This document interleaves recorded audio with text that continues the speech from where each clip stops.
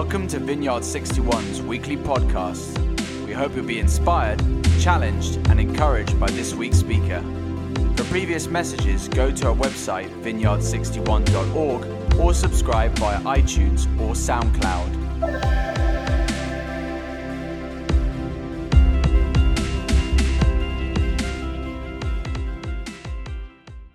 Good morning, everyone. Good morning, Westside.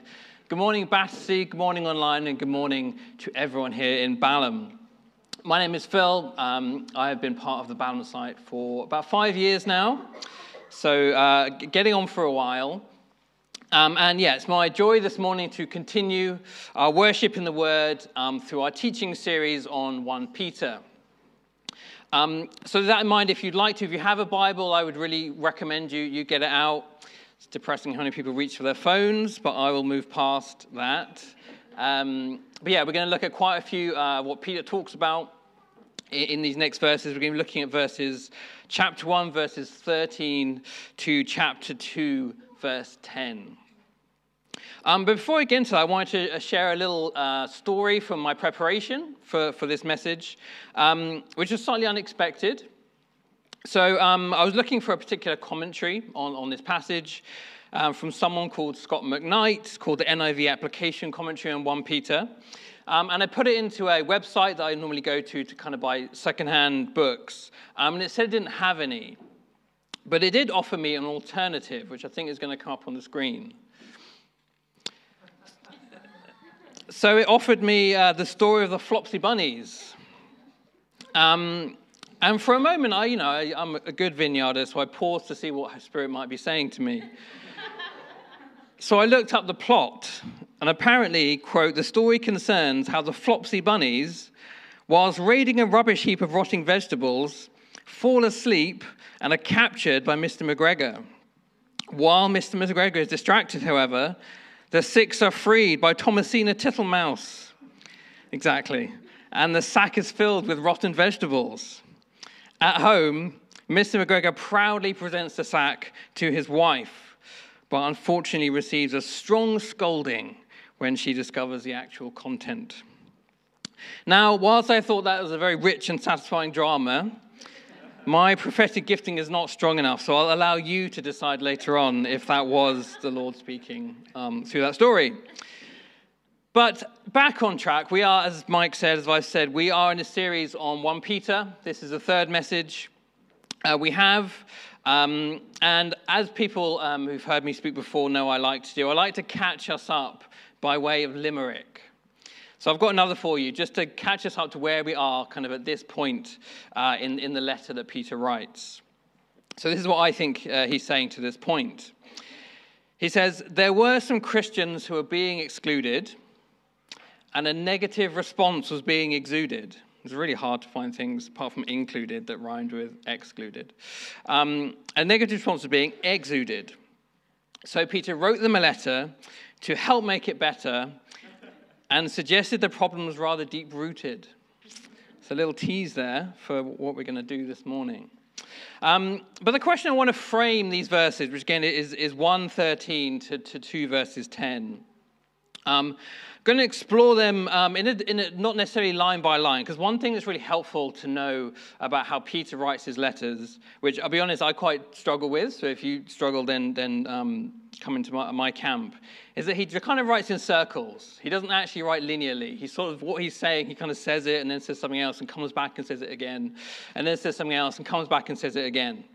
So you'll kind of notice that theme if you find it different, say, from reading some of the letters from Paul or some of the others. But what I want to frame our teaching on time this morning is with this opening question that we're going to explore, which is, how should Christians respond when we experience trials and rejection because of our faith? How should we respond when we experience trials and rejection because of our faith? Now, this morning, you might be in a place where you're thinking you have had that or you haven't had that experience. But the reality is, if we want to become disciples of Jesus in all areas of our lives, then we will face at least resistance and quite possibly exclusion. I have a friend who often talks when he's making important decisions about his life and his faith, he quotes to himself Jesus, who talks about the cost of discipleship. I find it very challenging and quite inspiring when he says it. And we need to be aware that actually the things that we have to decide in life and the way we want to choose to live if we are disciples of Jesus is not always going to be in keeping with the world around us. And as we heard from Mike and others last week, this is therefore the core context of this letter. And therefore this is the question that we will open up with this morning. And I'm going to come just to one thing that I think Peter says very powerfully, and one thing only. But before we get there, let me set the scene a little from the text. I'm going to look at two things that Peter, on the surface, very clearly states in these verses. The first thing he states is how the Christians at the time, and how I think we as well, often respond to trial and difficulties.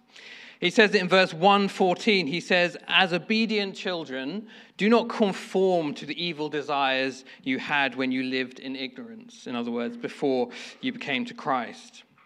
He says it again, like I said, he kind of says it in circles. Says it in verse 2:1. And he says, "Therefore, rid yourself of all malice and deceit, hypocrisy and envy and slander of every kind."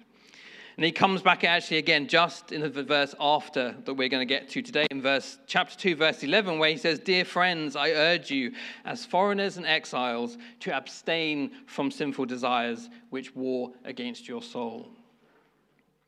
And I think there's two things quite simply he's saying here. The first is, as Christians, in fact, just as human beings, in the face of exclusion and trial and difficulties, we often, and they will slip into harmful and selfish behaviors to those around us. We'll conform to the ways some parts of the world will respond to attack.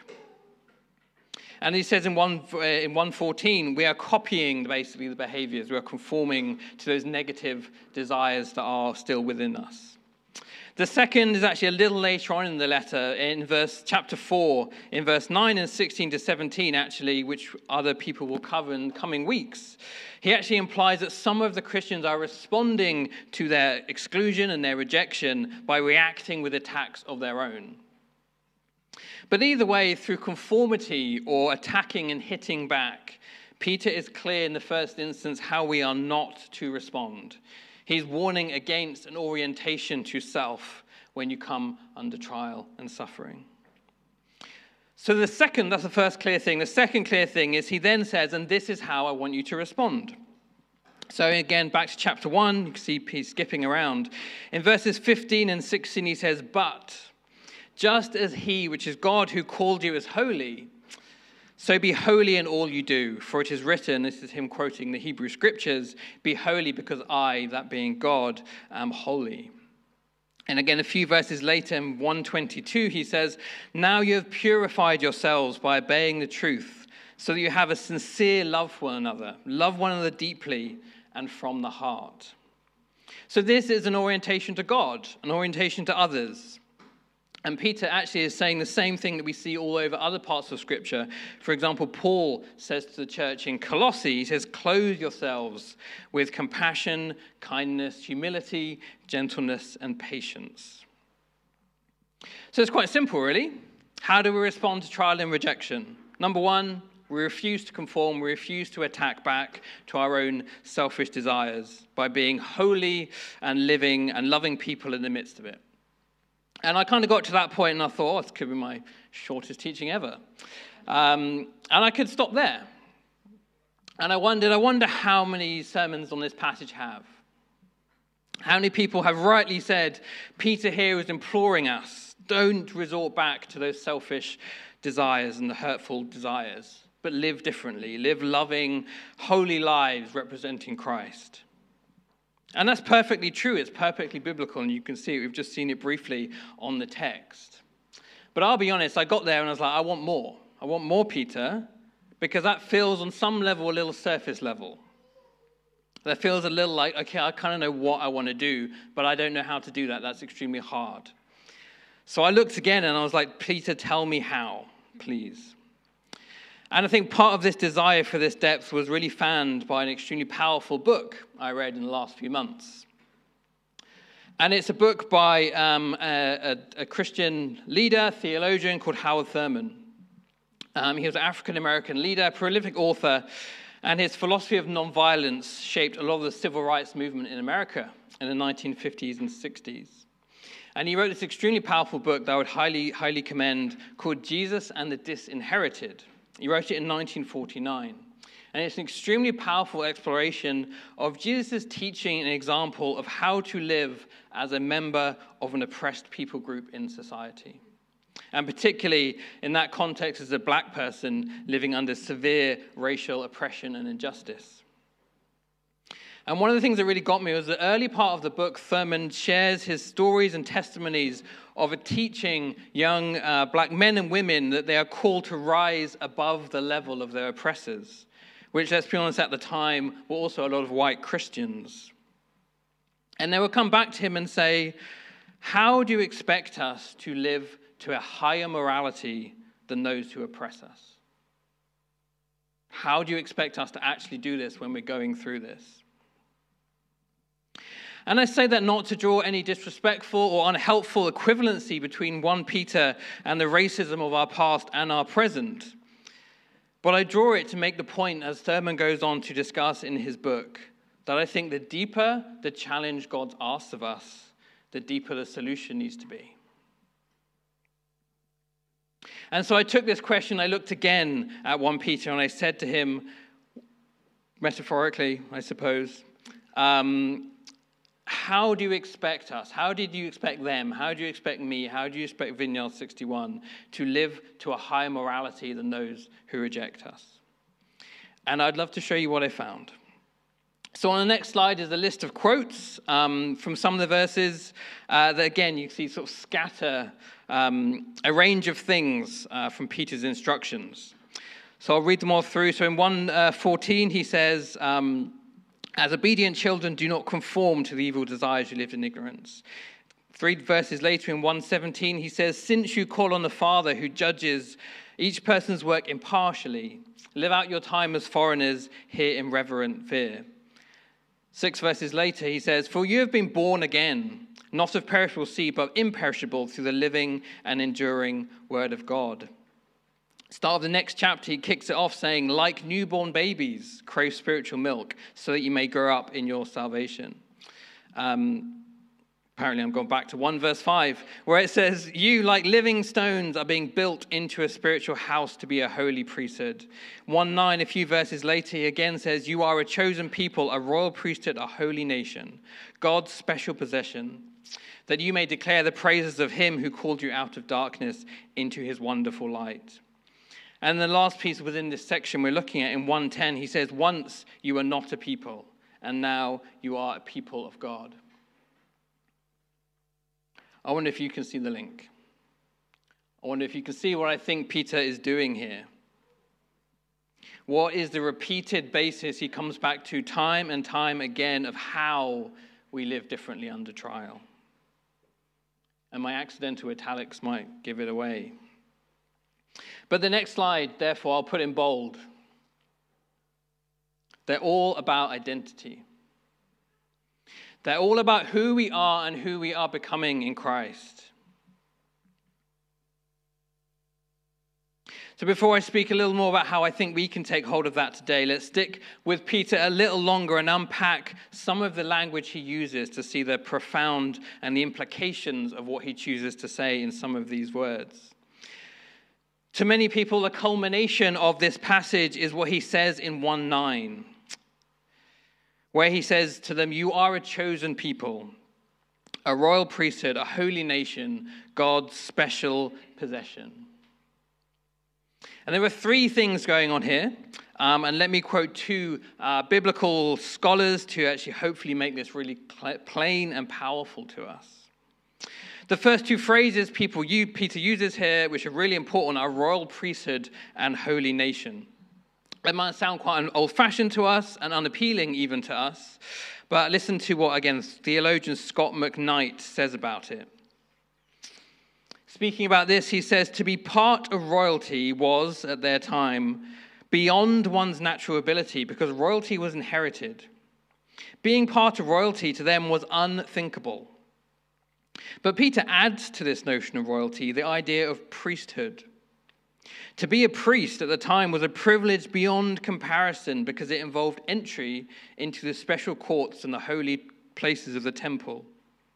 Therefore, to call all the members of the family of God a royal priesthood meant to wipe away any sense of heritage or lineage and to grant them the highest status one could imagine in Judaism, kings and priests.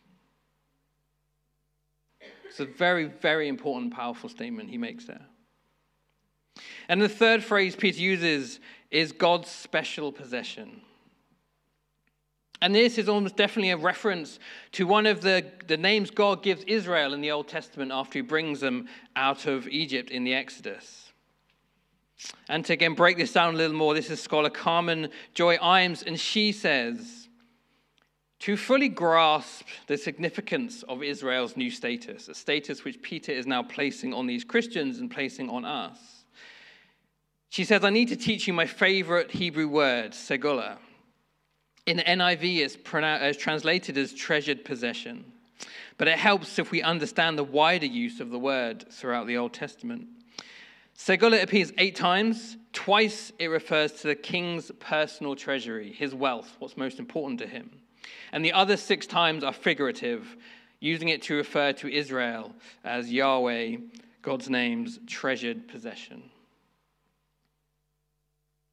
So we can see that these words from Peter, these reminders and declarations of identity, they were not just nice words to flatter, to comfort, to give them a boost, to go out that next Monday morning and do their best, to grit their teeth and to live hardly and live well under trial.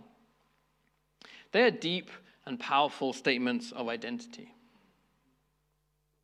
And it's important that we also remember these are both individual and corporate. These are spoken over all of us as a church, as well as individuals within the church. And I think they are deep and powerful teaching from Peter about this is the place from which he's calling us, he's allowing us, he's teaching us to live this holy life in cultures that oppress or reject us. So here was the conclusion I was left wondering. What if the strength of our outward response to trial is equal to the depth of our inward identity in God? What if the strength of our outward response to trial is equal to the depth of our inward identity in God?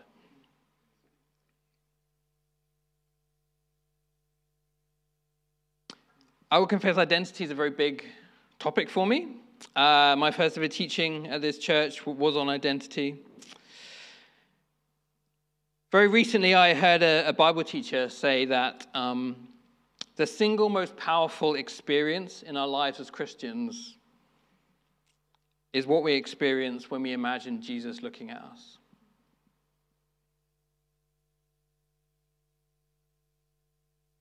What do we imagine when Jesus looks at us? So we live in a culture obsessed right now with identity. And I think with very good reason in some ways. Individuals, companies, religion, family, all sorts of voices tell us who we are, who we ought to be, who we should become. Those voices end up coming from inside of us and outside of us. And so I think there's a very common sense wisdom to what Peter's doing here and his encouragement to look and be reminded of identity as a central response to how we react in all situations, but especially how we react under trial. So who are you? What view of yourself drives your sense of identity? What view of yourself drives your response to life's events?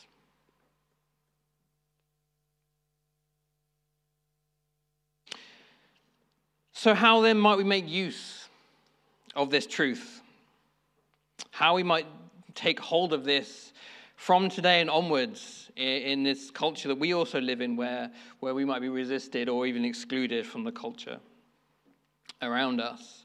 I find the model on the screen from spiritual director Margaret Silf extremely helpful and practical. I go to it quite a lot. And she talks about 3 levels of our lives, especially spiritual lives. On the outside of the circle, she talks about the where layer of our lives. And this is a day-to-day experience. Our families, our children, our jobs, the highs and the lows, the things that happen to us day to day. And this is the level where rejection and resistance of our faith may indeed occur. So that's on the outside. Then the next layer down is what she calls a kind of how layer of life. And this is the element where we have some choice. We have some choice how to respond to what's going on in our where layer. How will we respond in what we're talking about, and how when we push up against culture and against society. But there's another layer she talks about beyond that, which is the who center, or the who layer. And as Christians, this is our true center. This is where the truth lives that tells us we are a chosen people, a royal priesthood, a holy nation, and God's special possession. And I think the wisdom in this diagram echoes Peter, and it tells us that we can try to change our behavior. We can try and not conform. We can try and not attack back through our effort while just operating in that where center. But most of us are going to fail. And even if we go to the next level and just do our absolute best to grit our teeth and just change how we react, even if we can't take ourselves away from that exclusion, it also is just not the most powerful place to come from. But it's God's Spirit and God's power that lies most deeply in our who center, in our identity. And I think if we had conversation with Peter about what he wrote, he would say it's time spent living and thinking through and praying through and teaching through that who center over time.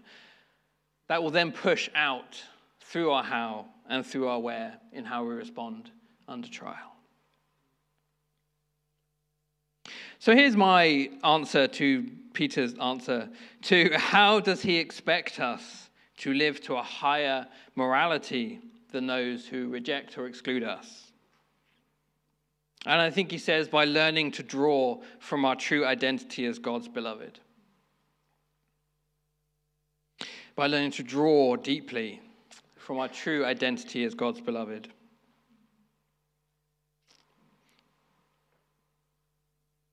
Now that might sound appealing to some of us, but let's be honest, some of us might be like, well, that's just not true because of this. There's no way I'm God's beloved because this has happened to me, or because I've done this, or because I'm not even sure God exists. So how can that possibly be true?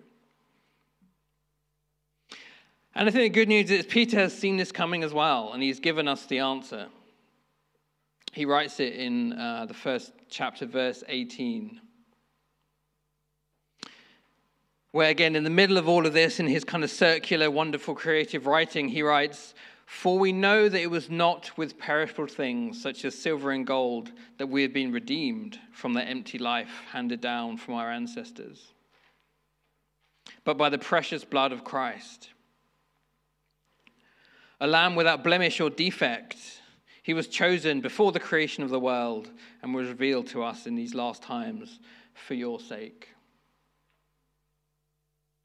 And I think Peter puts us in there to remind us of, if I'm honest, one of the most important things that can be, we can stick in our minds, especially when we go through trial, is that God's voluntary entrance in the world, in the person of Jesus, was, is, and always be the best affirmation that identity is God's treasured possession. It's a historical event. It's not a nice way of thinking. That's where God showed the breadth of his value for us, what it meant that we were his treasured possession. And it's from Jesus' life, from the Holy Spirit in us, that now empowers us, therefore, to live holy, different and love-filled lives, even in the midst of rejection and trial. I'm going to invite the bands up as I come in to close our teaching time. But I wonder how that idea is landing for you just now.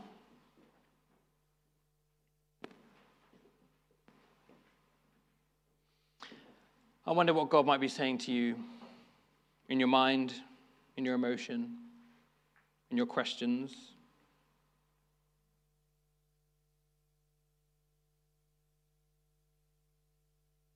I wonder how you feel when Jesus looks at you.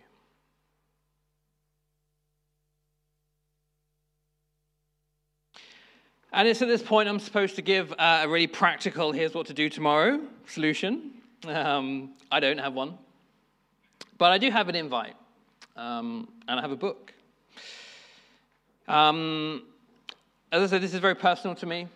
In the last sort of 8 to 12 months,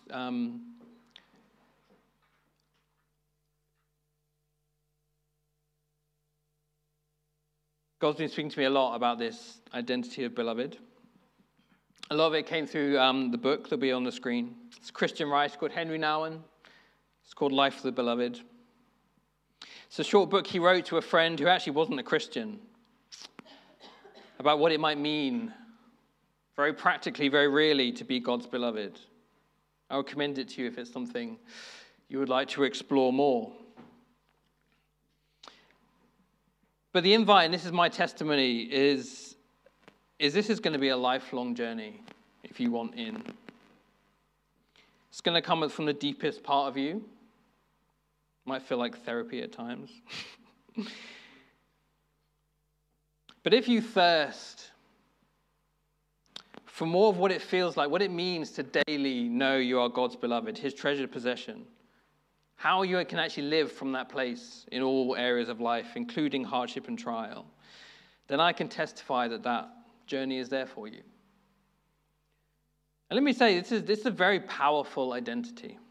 It's an extremely strong identity. There's nothing soft. There is nothing simply emotional about this. And it's not a short journey. It probably won't be a very easy journey. For me, I know it will take the rest of my earthly life.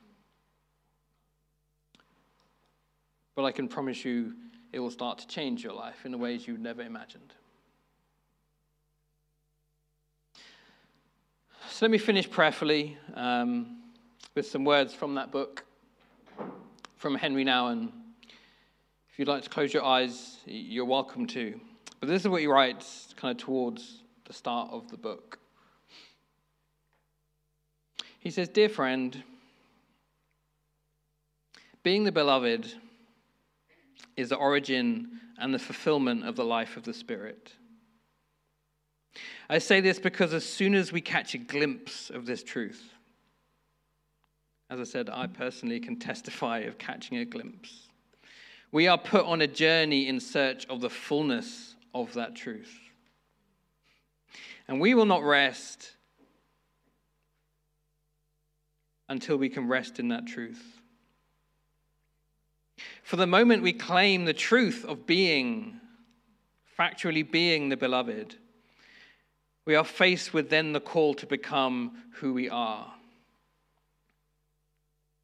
Becoming the beloved is the great Christian spiritual journey we are invited to make."